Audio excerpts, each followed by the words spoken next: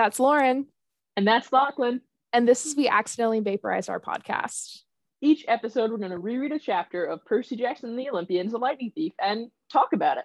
It's a deep dive analysis, so it's a little bit more complex than just talking about it. Okay, fine. There's no need to go all Daughter of Athena on me. Either way, grab your nectar and ambrosia and settle in for this episode of We Accidentally Vaporized Our Podcast.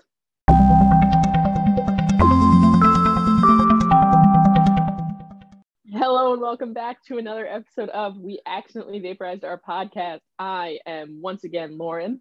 And I'm Lachlan. And thank you for joining us for episode 13. Woo! Where we read chapter 13. I love how the numbers match. It'd be so annoying. I just want to point out real quick how special it is that we are recording episode 13 the day that Fearless Taylor's version comes out. And as we all know, her lucky number is 13. So I feel like we are blessed today. We are truly blessed. We are. I listened to the whole album. I have not, that's a lie. I listened to all of the original album. I have not gotten to the From the Vault yet. Oh. I was playing Stardew Valley and listening, and then I looked at the time and realized I need to read this chapter. I am going to listen. I'm going to wait until like very late tonight, and I'm going to turn my like fairy lights on because that just creates a vibe in my room. And like I remember when I set up my room for junior year, that was around when Lover came out, and so I just listened to Lover like 2 a.m. in my room, like dancing on my bed, just like vibes. So I'm going to recreate that tonight, and I'm looking forward to it a lot. Congrats. So I haven't listened to it yet aside from the early release songs. Yes, I really liked it. I thought it was very, very good from what I've listened to. I was also very, you know how like on Spotify you can see what other people listen to? Mm-hmm. I could see that one of our mutual friends was listening to it, and she was listening to it on shuffle, and I almost texted her like, "You're hurting me, please stop." No, if you're going, okay, rule for everyone out there listening, unless it's a playlist or it's a bunch of random songs, if you're choosing to listen to an album, you have to listen to it in order. I don't want to see any of you out there on shuffle listening to a whole album. That is disrespectful to everyone involved. It is. There's a reason why the songs are in that order, and you got to respect that. Exactly. Sort of like how podcasts, there are reason that they're in the order they're in. Mm-hmm. Please don't listen to this in the wrong order. Or we'll come for you. Or we'll come for you. So hope you enjoyed the Taylor Swift podcast for a few minutes. Let's talk about Percy Jackson. Yes, and Lachlan, as you so helpfully pointed out last episode, I did not remind you of your job. So here I am reminding you of your job. It's like a segue for the listener. You got to provide that nice segue, being the leader of the episodes now. Fine. But anyway, so summary for chapter 13, I Plunged to My Death. Our golden trio travels significantly further than you would think possible for the amount of money that they have. Annabeth insists on some sightseeing. They break the number one rule when dealing with any situation that's potentially threatening. And of course, things go very, very wrong, culminating in my opinion, the most dramatic and intense chapter ending we've had yet. And there you go. That's what I got. That's all I could do without like spoiling things or causing you to want to go on tangent. That was good. I really appreciate you mentioning like they broke the number one rule. Yes. The number one rule. Yes. I play Dungeons and Dragons, and that's like the one thing that we always talk about, like don't split the party. Mm-hmm. We split the party pretty often. No, you don't do it. But we'll get more into that once we get to that part of the chapter, because we're going to do things in order on this podcast. Never anything else. Sure we are. Oh my goodness. Yeah. So it says that they're on the Amtrak for 2 whole days, and they weren't attacked, but Percy's a little freaked out by that. He feels like things are watching them, which I can get on board with that. I feel like there's definitely creatures, gods, other things keeping an eye on their progress. And when he looks out the window, he sees not centaurs. Not yet. That is I'm sorry, but there was a segue there. It could have been, but we got to talk about the news article first. There was a segue there. We could have jumped ahead for a half page. No, I refuse. Because you would call me out when I messed it up. So no, I don't, because I don't notice it enough. Anyway, so on one of the newspapers that Percy picks up before they leave New Jersey, there's a photograph, the photograph that tourists took after the Greyhound bus fiasco. And because of the mist, it looks like instead of a sword, Percy has either a baseball bat or a lacrosse stick. And the caption on the picture is talking about how Percy accosted some elderly female passengers on the bus, causing an explosion on New Jersey roadside shortly after he left the scene. And it's believed that he's traveling with 2 teenage accomplices, and Gabe is offering a cash reward. So not a lot there, but it is important to note that the mortal police are still looking out for them. And I love the idea of the entire world ending because they get arrested by mortal police and therefore can't finish the quest.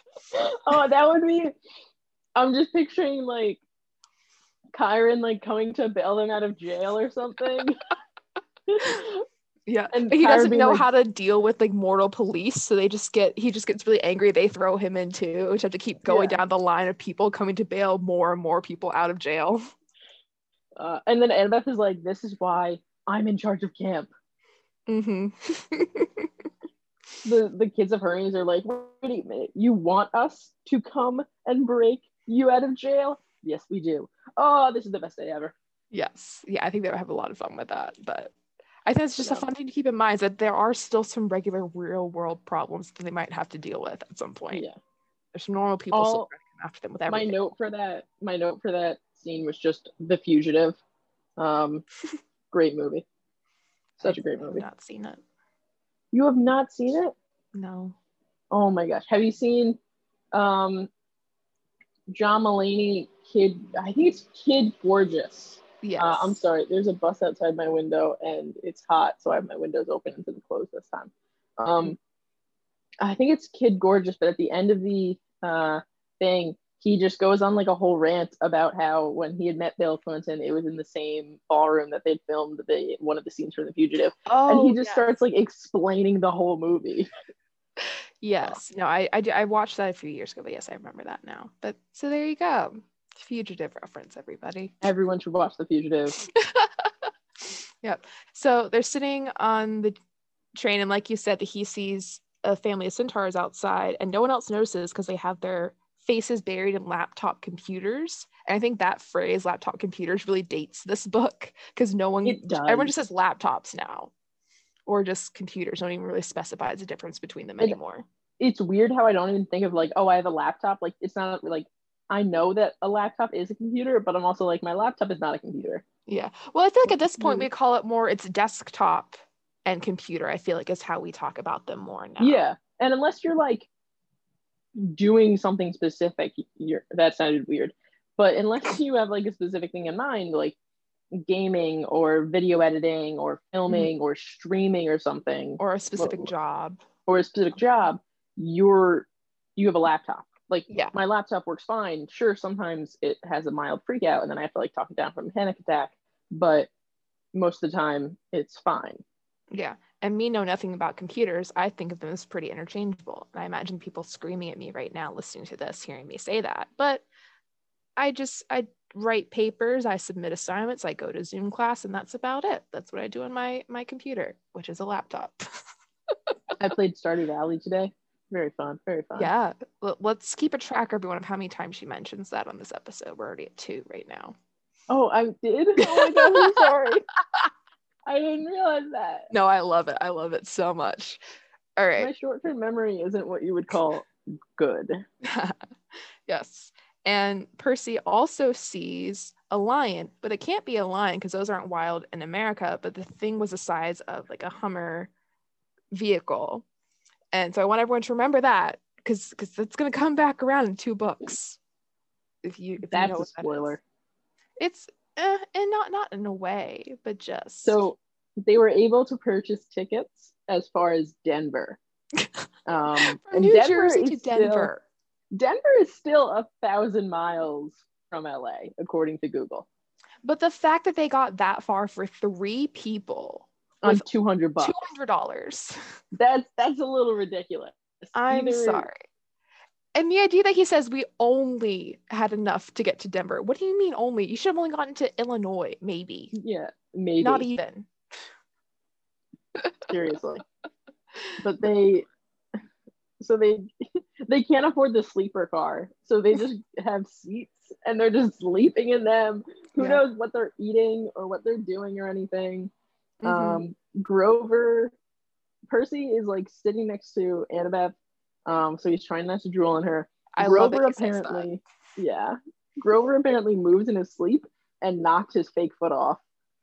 Which I just find really funny. They're just having this mild freak out while everyone else is like has headphones in and staring at the window. They're just or like, I wonder what that would look like for someone who's looking through the mist. Like, would it just look like a prosthetic foot? I think it would just look like you wouldn't really think about anything with that. Which I think would be even funnier. Like, imagine you're sitting on the train and these like 3 kids are next to you. One is asleep and 2 others are frantically like shoving a prosthetic foot into his leg. And you're like, are they having a Weekend at Bernie's moment? Like, what's going on here? I haven't seen that, but I do get that reference because of How I Met Your Mother. Thank you. Annabeth decides, let's bond. So does she really decide to bond, or does Percy force her into bonding? No, I think she starts the conversation when she reveals that she has been listening to him while he sleeps. Well, I mean, how can you not if he's right there? She's probably watching him to see if he does drool so she can hold it over him again. Yeah. So apparently Percy has once again been dreaming about the evil voice in the pit asking him for help. Annabeth is like, who's asking you for help? Why won't you help them? What's going on? And Percy's like, So he tells her everything because that's what Percy does. Someone asks Percy questions and he tells them everything. And then he asks them a question and they go, interesting. Annabeth says that doesn't sound like Hades. Hades usually appears in Black Throne, doesn't laugh. I love that part where she says that Hades never laughs. I feel kind of sorry for him that he never laughs. I also love the fact that this is like enough of a reputation. He has a reputation for not laughing that 12-year-olds at a summer camp on the other side of the country know that he doesn't laugh. Yeah, like you dream about someone laughing, that can't be Hades. No way. Yeah. He's not on his throne. He isn't being solemn and sad. No, not him. Yeah. Once again, they get into like a semantics and talking about like, well, this doesn't make sense. And the problem is once you start thinking about one thing that doesn't make sense, everything about their quest starts to unravel. So Percy is deciding to avoid that that train of thought. Yeah, because he's saying that this person in the dream is offering Sally as a trade. And why would he be offering Sally if he already has the bolts? If he has the complete upper hand by having both items of importance, then what's the point of even offering a trade? It brings up the question again of, is it really Hades? And if not, then who else would it be? Exactly. Or is it Hades and then where's the bolt? Yes. So it's basically, it's a whole confusion. Or is this a complete fake out just to lure them in and kill them? Exactly. Exactly.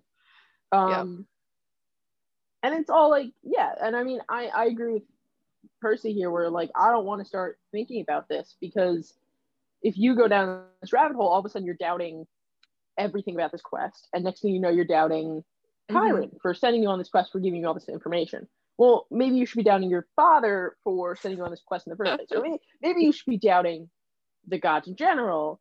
Or maybe you should be doubting this or that. And all of a sudden, you're just like in this rabbit hole of like, I can't trust anyone. And all of a sudden, you're thinking back to that prophecy, betrayed by one who calls you a friend. Yeah, I like couldn't remember the exact wording, but basically a friend who betrayed him. So it's just like, I want to bury this and never think about it again until I have to. Well, it's also hard when they're in the middle of it and they can't objectively step back and look at all the pieces. They can't just straight up go up and ask Hades, like, what's going on, my dude? So. Yeah. And no offense to Percy, but I don't think sometimes he's not the best at seeing the big picture. And Annabeth is just so blind to wanting to be on a quest that she's not going to look a gift horse in the mouth. Well, I mean, and they're trying to consider it, but I think it would help if Annabeth could have experienced the dreams herself because she has so much more knowledge about different things that she could have possibly put all of this together, but Percy only has 2 weeks and one class that he took from Chiron, so he's not gonna be able to pick up on every reference that when you look back later and it's going to be a lot more obvious, but for him in this moment he doesn't have that knowledge to be able to figure things out sooner. True, but he had the best teacher in the world. He did, but he, as we know, isn't like a super great student. A lot of things are against him for that. It's not his own fault. It is not. But yeah. So Annabeth, getting back to the book, Annabeth says that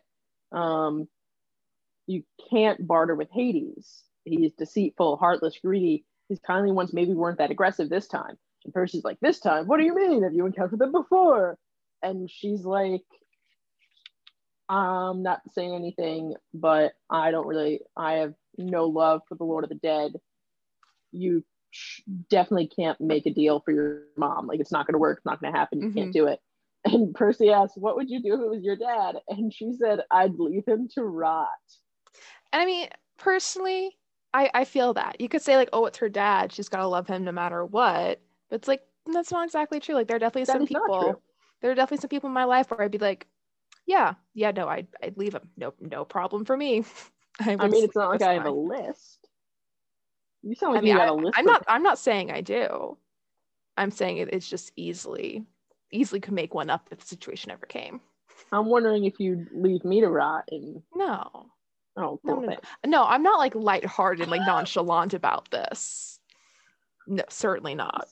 No, but it's gonna sound terrible, but if it's the world or like one person, I don't know what I'd do.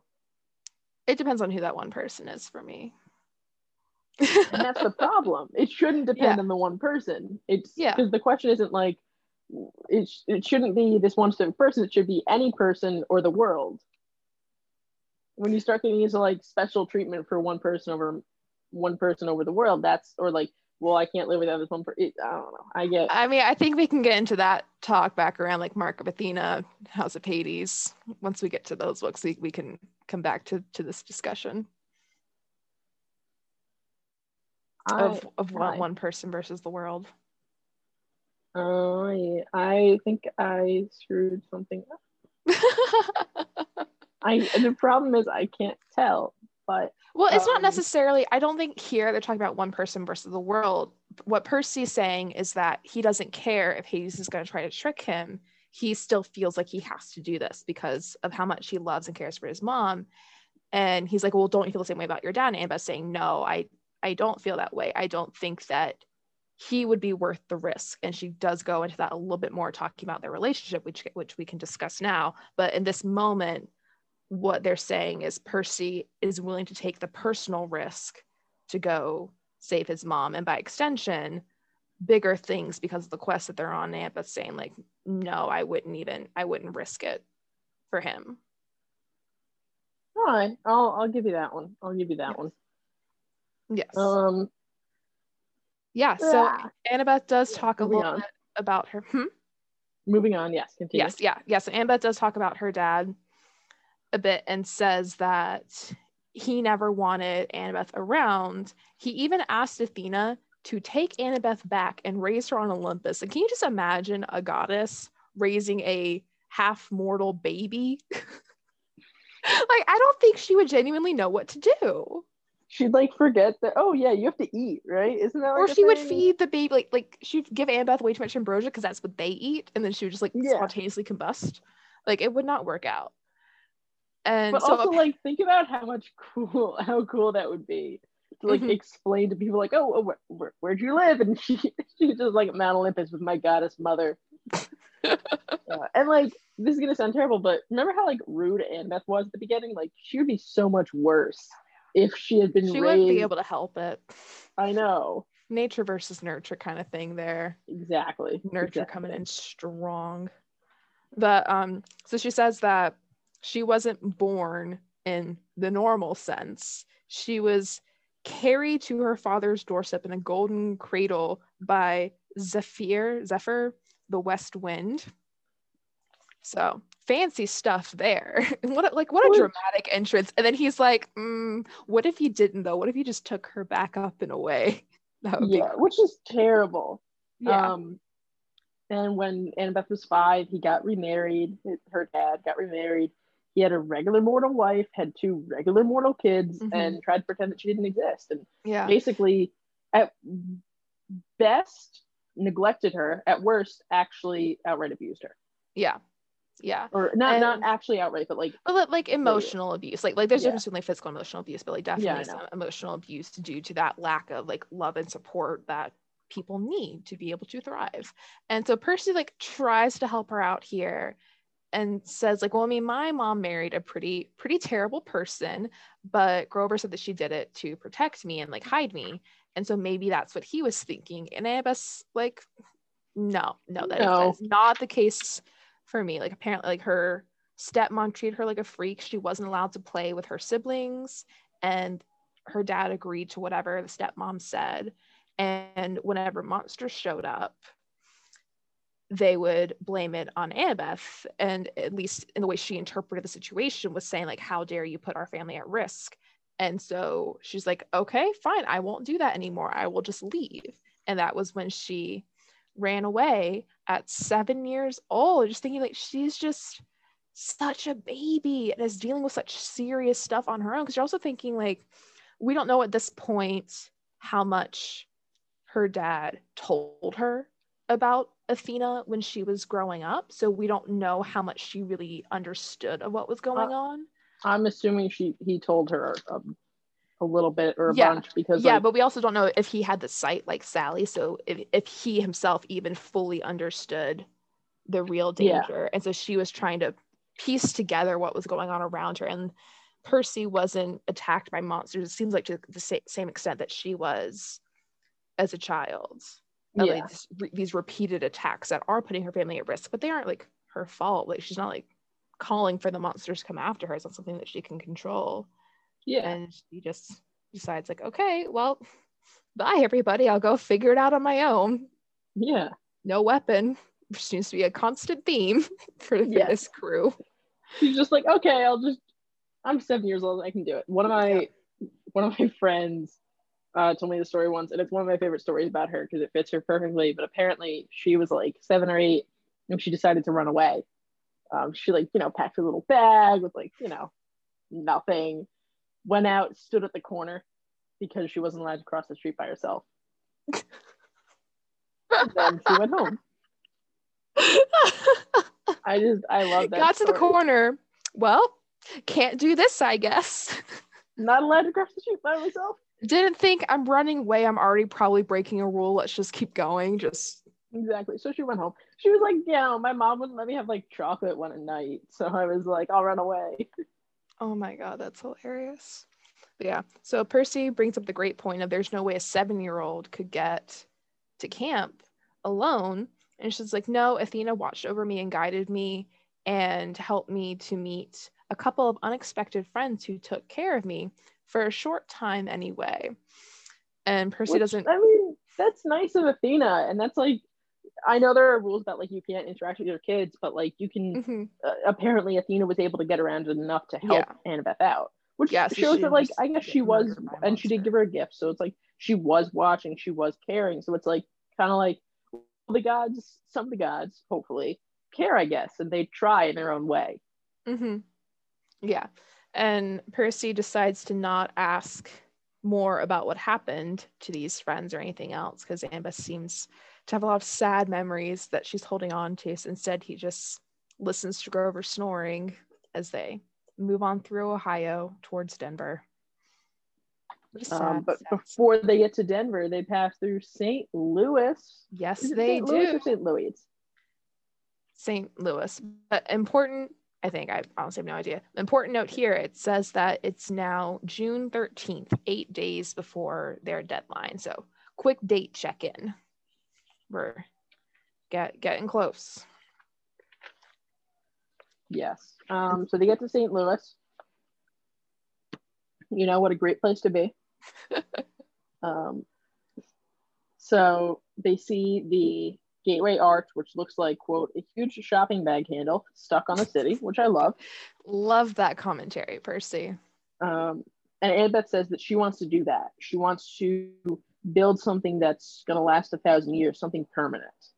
And Percy's like, really? Like, you're gonna sit all day and like draw? Not only does stuff? he say that, he laughs at her. He laughs at his friend's dreams. Like, that's not how you make friends, Percy, especially with a girl who already doesn't like you. Exactly. And then she responds with, Athena expects her children to create things, not just tear them down, like a certain god of earthquakes I could mention. Oh. And then Anna's like, oh, I'm sorry, that was mean. And Percy's like, can't we work together? I mean, didn't our parents ever work together? And Annabeth says that the chariot, her mom invented the chariot, and his father created horses out of the crest of waves, father of horses. So they can work together. So they had to work together to make it complete. You can't have a chariot without, the physical chariot, and you can't have a chariot without the horses. Though I do love the idea of Athena just creating the chariot, not initially thinking about what would pull it. And she just stands there looking at it, hands on her hips, like, well, what am I going to do now? And then Poseidon's like, here you go, some horses. Yeah, how do you create something without figuring out how it's going to move? Yeah, I thought better of her. Yeah, it's not so wise, goddess of wisdom. So they have a 3-hour layover before the train starts up again. Grover wants to get food, but Annabeth says that we're going sightseeing. This is her only chance to get to the top to ride to the top of the Gateway Arch. So I do love that they're on this quest. They've already been attacked several times by very dangerous things. And she's like, what if we just go sightseeing? Let's act like we're normal. Nothing big is happening. Sightseeing time, everybody. Exactly. So they managed to like walk, I guess, from the mile from the station to the arch without getting lost. They went through the museum. Annabeth is like telling them a bunch of facts about it, and Grover is passing Percy jelly beans. So he's like, this isn't that bad. I love this idea of like Annabeth and Grover are the parents, and she's like so excited about this like trip that we have family vacation that they're on, and Grover's trying to keep Percy, the young toddler, like in line just by giving him food to keep him happy and content with the situation. Oh yeah, I love that. Percy's like, Grover, are you smelling anything? And Grover's like, nah, it's just underground. Underground always smells like monsters. Probably doesn't mean anything. I'm like, well, that's not too helpful, unfortunately. And then Percy has this lovely, let's switch to a horror thriller vibe for a second. You know what it is? It's like, that like screensaver on the DVD that like moves around. All of a sudden it just connected with the corner for Percy, and he's like, boom, I had a thought. He did. He has a really big brain thought here, and I'm proud of him for that. It's terrifying, but he does have it. Mood. Oh yeah, ruins the mood. No, I got like a physical feeling when I read this part, like a little bit spine chilly, which is fun. So he says, like, the god symbol of power, right? And he says, well, Hades. And Grover's like, we're in a public space. You mean our friend downstairs, right? And he's like, yeah. I love the fact that that's how they're referring to him. Yes. Like, it says, our friend way downstairs. I wonder if they have like code names for all the gods. Like Hades is our friend downstairs. Zeus is our friend upstairs. Poseidon is like our friend from, our beach bro. Our beach bro. Maybe Ares is our army bro. Hades is that mechanic that we know. Demeter is our weed girl. Festus. Demeter is our weed girl. Athena is, I don't know what you'd say for Athena. But I love the idea that they had like, I feel like that would be a fun thing to do. Just like, let's come up with code names. So that way we can refer. And if anyone's listening in on their conversation, they think they're part of the mob. I mean, aren't they though? Kind of, yeah. They're part of the cult. Yeah, definitely part of the cult. So Percy says, doesn't Hades have a hat like Annabeth's? And she's like, oh yeah, you mean the Helm of Darkness. I saw it next to his seat at the Winter Solstice Council meeting. So, and that's the one time of the year that he gets to go to Olympus, also the darkest day of the year, which my thought is, wouldn't that give him more power? Wouldn't you want him to come to Olympus on like the brightest day of the year when he would have less power over you if you're really worried about him trying to take over, which we know Zeus is because he's super paranoid. But whatever, we'll let that go. And Annabeth says that the helm is a lot more powerful than her invisibility hat. And Grover says it allows him to become darkness. He can melt into shadow and pass through walls. He can't be touched, seen, or heard, which is 3 of the 5 senses right there. Can he be smelled? But he can, and apparently he can be tasted. Oh no. We need to like delete that part out. I don't want to think about that. You're the one who brought up the senses. You're the one who went there, though. Okay. Says he can radiate fear so intense it can drive you insane or stop your heart. And that's why all rational creatures fear the dark. And Percy's like, okay, that's cool. But how do we know he's not here right now watching us?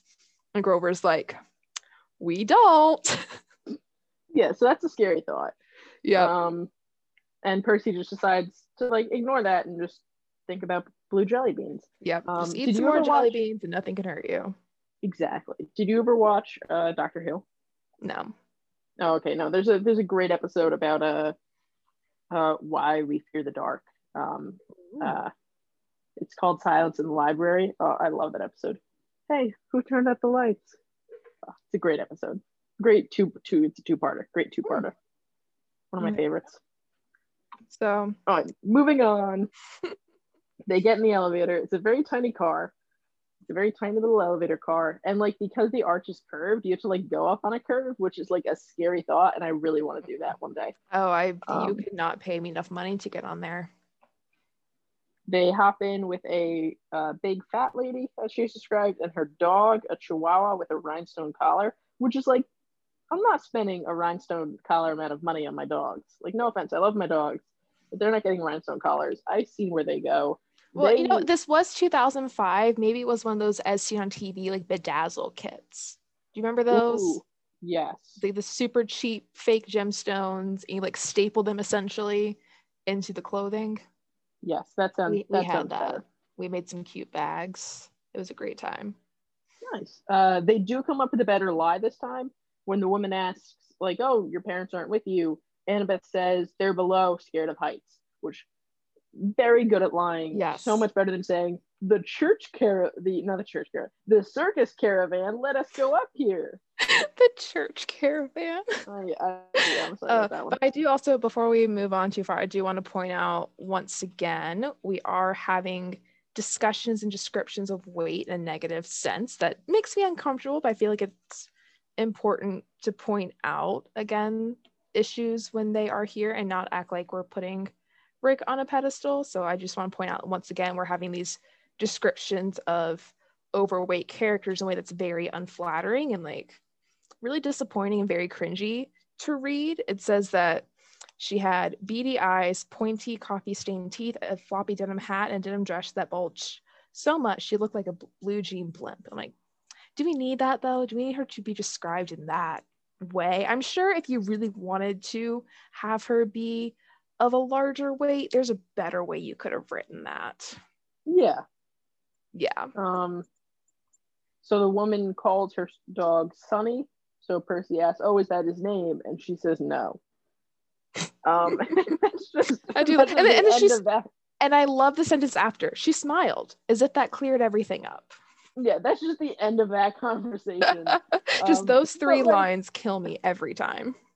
But looking at how like the rest of Percy's interactions have gone, where he's like asked a question and people have been like no, or just like moved on, or it's pretty par for the course. Exactly. Or we have to eat at somewhere, yeah, with the so Percy's probably like, okay, this is just my life now. Yeah. And so they get up to the top, and it's somewhat of a closed-in space with just some small windows to look out of. And so Annabeth is walking around talking about the supports and what she would have done to make it better. Bigger windows, a see-through floor, which again, terrifying. But sure, Annabeth, you do you, girl. I just won't go up and look at it. I would like to stand on a see-through floor one day. I feel like that would be really cool. Terrifying, but cool. And Percy's like, she could have stayed up there forever. But luckily, the park ranger said that they're about to close in a few minutes. So they got to get everybody back to the elevators and back down. And so they all start to go towards the exit. And Percy puts Grover and Annabeth in the elevator, but there's not enough room for him. Classic conundrum, you could say. Oh, no. Oh, no. And the park ranger says, you'll have to get on the next one. Annabeth's like, oh, we'll get out. We'll wait with you. Percy's like, that's just going to make things more complicated. Just get in and I'll see you down at the bottom. And here's that rule we were talking about. You never split the party. Yes. Never split the party. Yes. I mean, personally, I don't see how this would have messed things up more, because Percy says that after the first elevator goes down, it's just him, a park ranger, 2 parents with a little boy, and the woman and her dog. So in theory, if we're taking out Annabeth and Grover, the parents could have gone in, one of them holding the kid. Or I don't know. It depends on if it's a weight thing or if it's like a distribution thing, or if it's just you can only physically have or like for safety reasons only have 4 people, because that would have meant that Percy, if the 2 of them got out, you could maybe put the woman in, but the parents aren't going to split up and they're not going to leave the kid, so then you're going to have to send down 2 cars next. I mean, I personally would rather split up 2 adults than 3 clearly young people, but sure, whatever. True, but they're not going to split up. They're not going to split up. Yeah. So Percy's up there on the deck. Grover and Annabeth have left, and he smiles toward the woman. And again, several times here, she's referred to as just the fat lady, which again puts me off a lot. He calls the other people the parents with the child. You could have just called her the woman with the dog. Especially because it's not like there's another person up there or another woman up there that you could have confused her with if they just referred to her as the woman. Yeah, or you could have called her the woman with the denim dress. Like, exactly. There are many other choices that could have been made, and this just feels very, very unnecessary. So he looks over towards her, and she smiles back at him with a forked tongue flickering between her teeth. And at that point, her chihuahua starts jumping up and down and yapping at him. And she says a great line. Does this look like a good time? We have all these nice people here, which is, what is this dog wanting to do? We're about to find out. The little boy is interested in the dog, saying, doggy, look, a doggy, which like is what I would do. Yes, so I really relate to him. His parents have the great idea to pull him back. The lady then refers to the dog as her son. Yes. Percy asks, did you just refer to that chihuahua as your son? And she corrects him, chimera, dear, not a chihuahua. It's an easy mistake to make. But she doesn't correct him on the son part, just the type of animal that it is. And so she rolls up her sleeves to reveal that she has scaly green skin. And when she smiles again, Percy sees this time her teeth are not just sharp, but are in fact fangs. And her pupils have changed to sideways slits like reptiles. So it's monster time, everybody. Monster time. Cue the music. Yeah. We're not adding music. Monster Mash. And so the dog starts to grow to the size of a lion, and the bark becomes a roar. And the poor mortals are trying to get towards the exit. And I do wonder, like, they should have some stairs, right, that they can go to. You can't only have an elevator as your only means of access. There has to be something else, right? I'm gonna look that up. Oh, you're looking at that? Okay, while you do that, I will continue to talk and we'll circle back to this.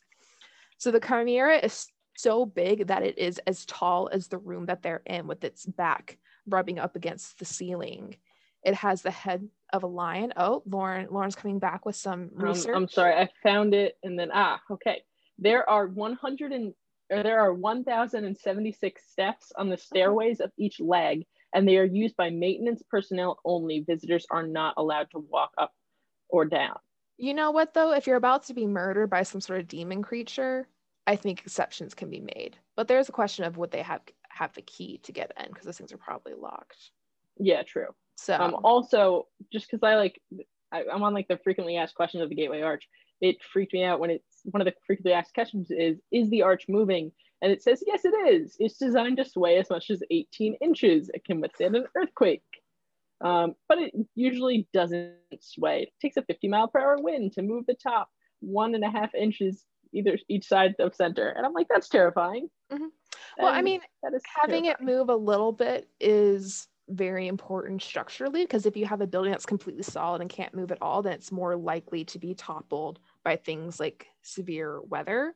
But if it has a little bit of a sway, then it has some give and it won't be as impacted. Like look up Galloping Gertie, for example, if you want to have a fun time. Not right now because we're busy, but later. Also to answer to go back to what Annabeth was saying about how the windows are tiny and she would have made them bigger. Apparently, according to this website, over 500 tons of pressure were used to jack the legs of the inch apart for the last 4-foot piece to be inserted at the top. A larger window would not withstand that pressure. Oh, well, there you go. So that's why. So Anna was just being a little about that.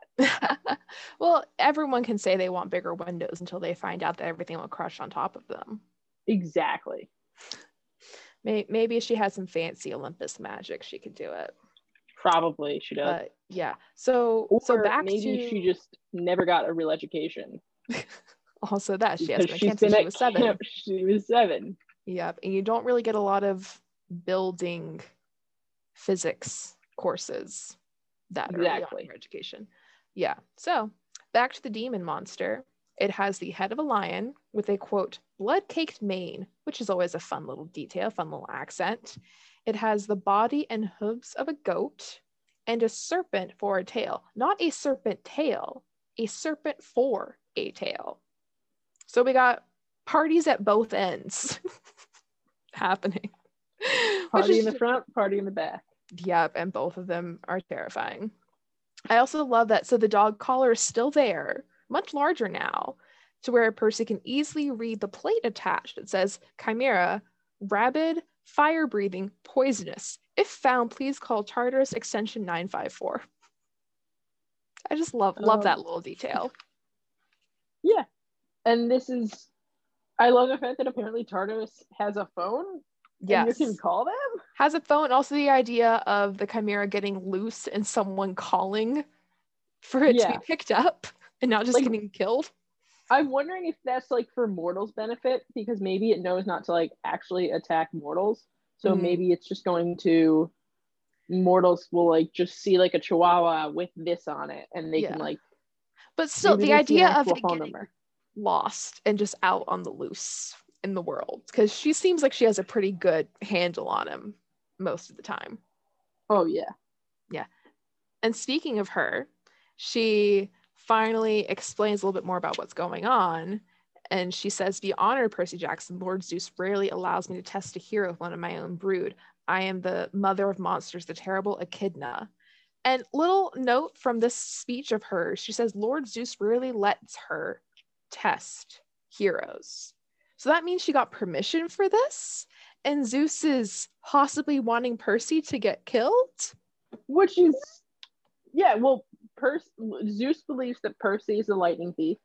So he wants him dead to get the bolt back. He's like, it's easier to get the bolt from his dead body than it is to capture him or deal with it. And since Zeus can't deal with him himself, he has to use various other methods. So he's using the Chimera. Yeah. I don't think this is something that's ever brought up again. And I just noticed it for the first time when I was reading this chapter for today of this. Zeus is the one that sent this after Percy. And she's like, oh, okay, that's a bold move. All right.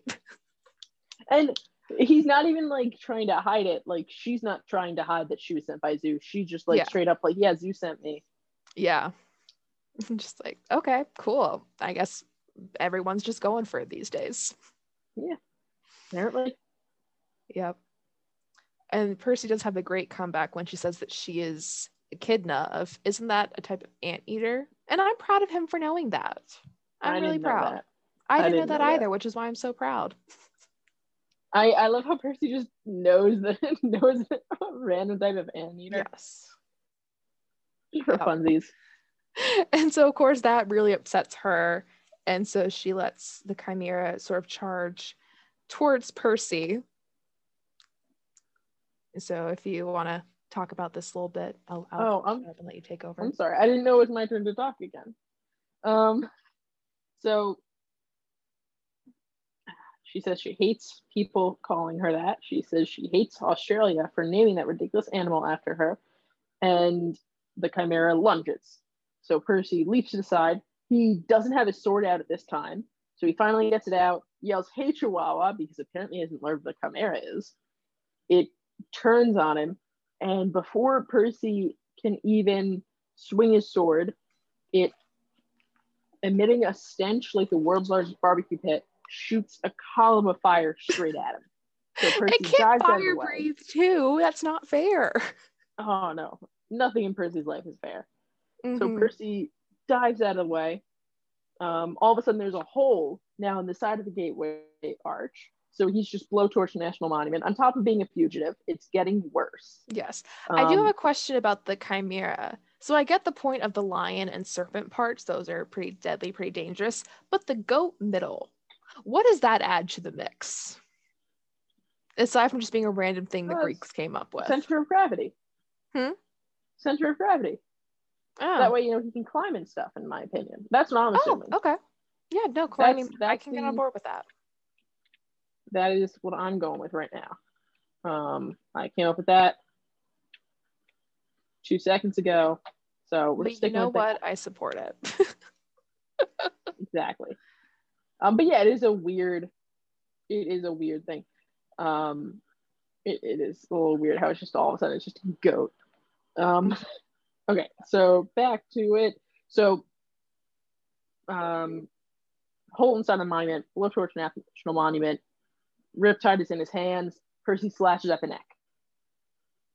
Not a good idea, because it's wearing a collar. Mm-hmm. So he hits the collar, he stumbles back, he's a little dazed, a little confused, and he forgets about the serpent tail. He's a little too focused on the goat body, forgets about the tail. Serpent tail fights him, and all of a sudden his whole leg is on fire. Because, on top of fire breathing. The dog tag did warn him that it was poisonous. So yes, it did. He tries to blindly jab Riptide into the Chimera's mouth, but the serpent tail wraps around his ankles, pulls him off balance. The blade goes flying out of the hole in the arch down towards the Mississippi River. Yeah. And he knows that the blade comes back to his sword, but at this point he doesn't really know how fast, how long, how far, or if it's going to work. Yeah, because he only tested it out that one time, really, with Chiron at camp, and it came back, but it was in pen form when he threw it, so he's not sure, like, if it's in sword form, will it come back? Will it even come back in his pocket as a sword, possibly? That would be unfortunate. So Percy there's a deadly poison. He's got no weapon. He's barely standing at this point. And he starts backing towards the hole in the wall just because he's got nowhere else to go. Yeah. And then Echidna says they don't make heroes like they used to, huh? And I'm like, he's had 2 weeks. Give him a break. He has had 2 weeks to figure this out. He is 12 years old. Maybe take a chill pill, ma'am. Exactly.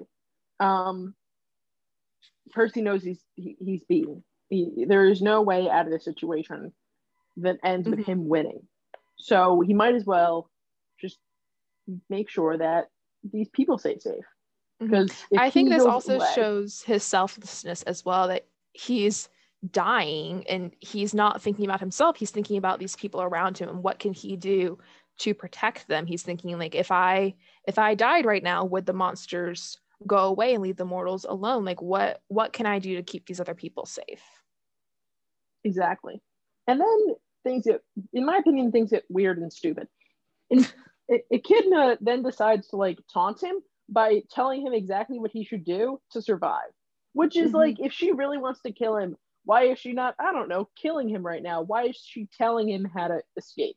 Yeah. So she tells him that she, you finish and then I'll come in. Because she's telling him that if you really are the son of Poseidon, you wouldn't fear the water. So jump into the Mississippi, retrieve your sword, show that the water will not harm you, prove your bloodline. Yeah. Which is just he didn't think about that before.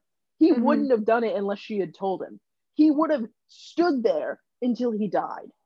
Yeah. Or at least distracted the monster until he died, so that way the mortals would be okay. Yeah. Well, I think she follows that up with, you don't trust the gods, you have no faith. And she knows how, like, what a superiority complex the gods have, and if you don't follow them blindly, they're probably not going to like you. So she's thinking that if Percy isn't being faithful to Poseidon and doesn't fully submit himself to Poseidon, then Poseidon's be like, whatever, you don't support me, you don't worship me, I'm not going to be here to help you, you know? So she's thinking that if he's not fully giving himself to the gods, then the gods won't be there to save him this moment, and he's going to die either way.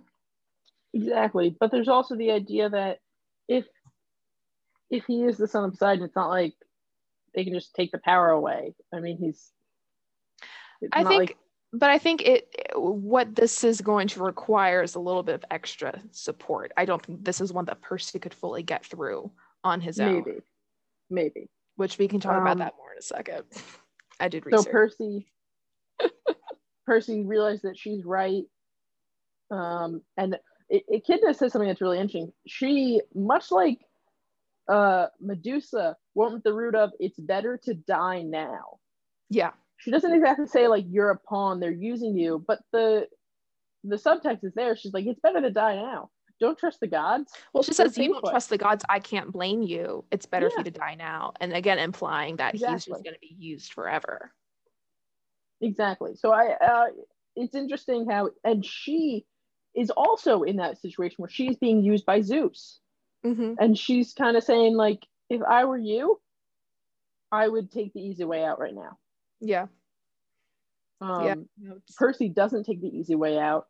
He backs towards the window, towards the hole in the wall, not the window, looks down at the water and remembers the glow of his father's smile. He must have visited when I was in my cradle. Mm-hmm. He thinks about the swirling trident that had appeared over his head at Capture the Flag. Remember when Poseidon claimed him. And though this isn't the sea, this is the Mississippi, he's thinking, I gotta try. Mm-hmm. So he prays, Father help me, turns and jumps, clothes on fire because the Chimera sent one last blast at him, poison that he can feel coursing through his veins into his heart, and he jumps to the river, as the chapter title says, plunging to his death. Yeah. Like, that's a pretty intense spot to leave it. Not only did the Chimera blast fire at him, it's at his face.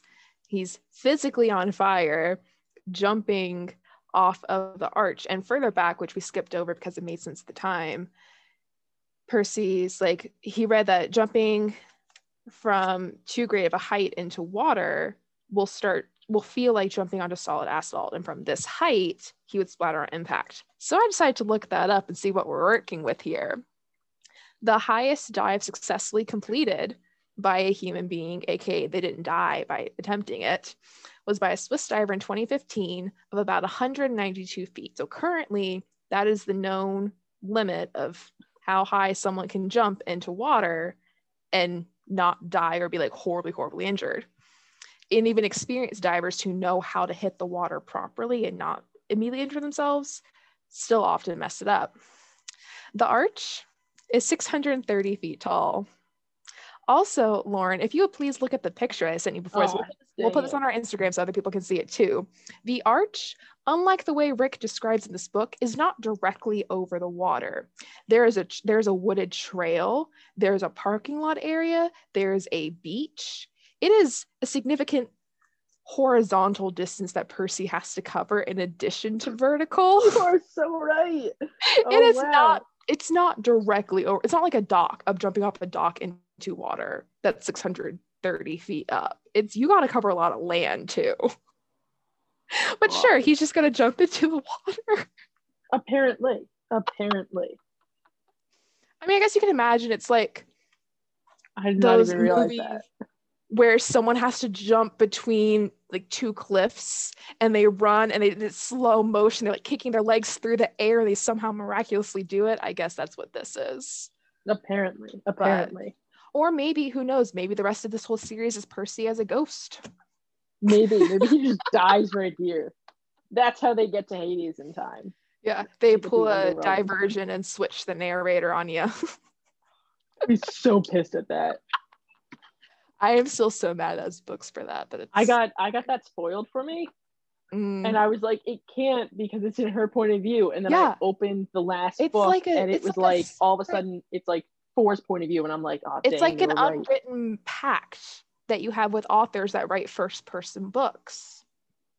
And the problem is because the last book was split between point of view, you should have known. We're not going to get into this because that is the realm of the series. Should we put a spoiler on this episode now for that? We might have to. 5 minutes will spoil the Divergent series if you haven't read it already. It's 2021. If you haven't read the Divergent series, you're probably not going to. All right. Well, anyway, thank you so much for listening to our Taylor Swift Divergent podcast. Next episode, Percy Jackson on the side. A little bit of Percy Jackson on the side. Next episode, chapter 14. I Become a Known Fugitive is a small one, I believe. I'm sure we'll find a way to make it incredibly long still, like we always do. We definitely will. Super long as far as pages. Yeah, but it was still a good, decent length episode. Well, thank you so much for listening. Have a good one. Please rate, subscribe, like us, follow us, all that fun stuff. All that. Thank you so much. Have a good one. And this was the Accidentally Vaporized Our podcast. Bye. Bye.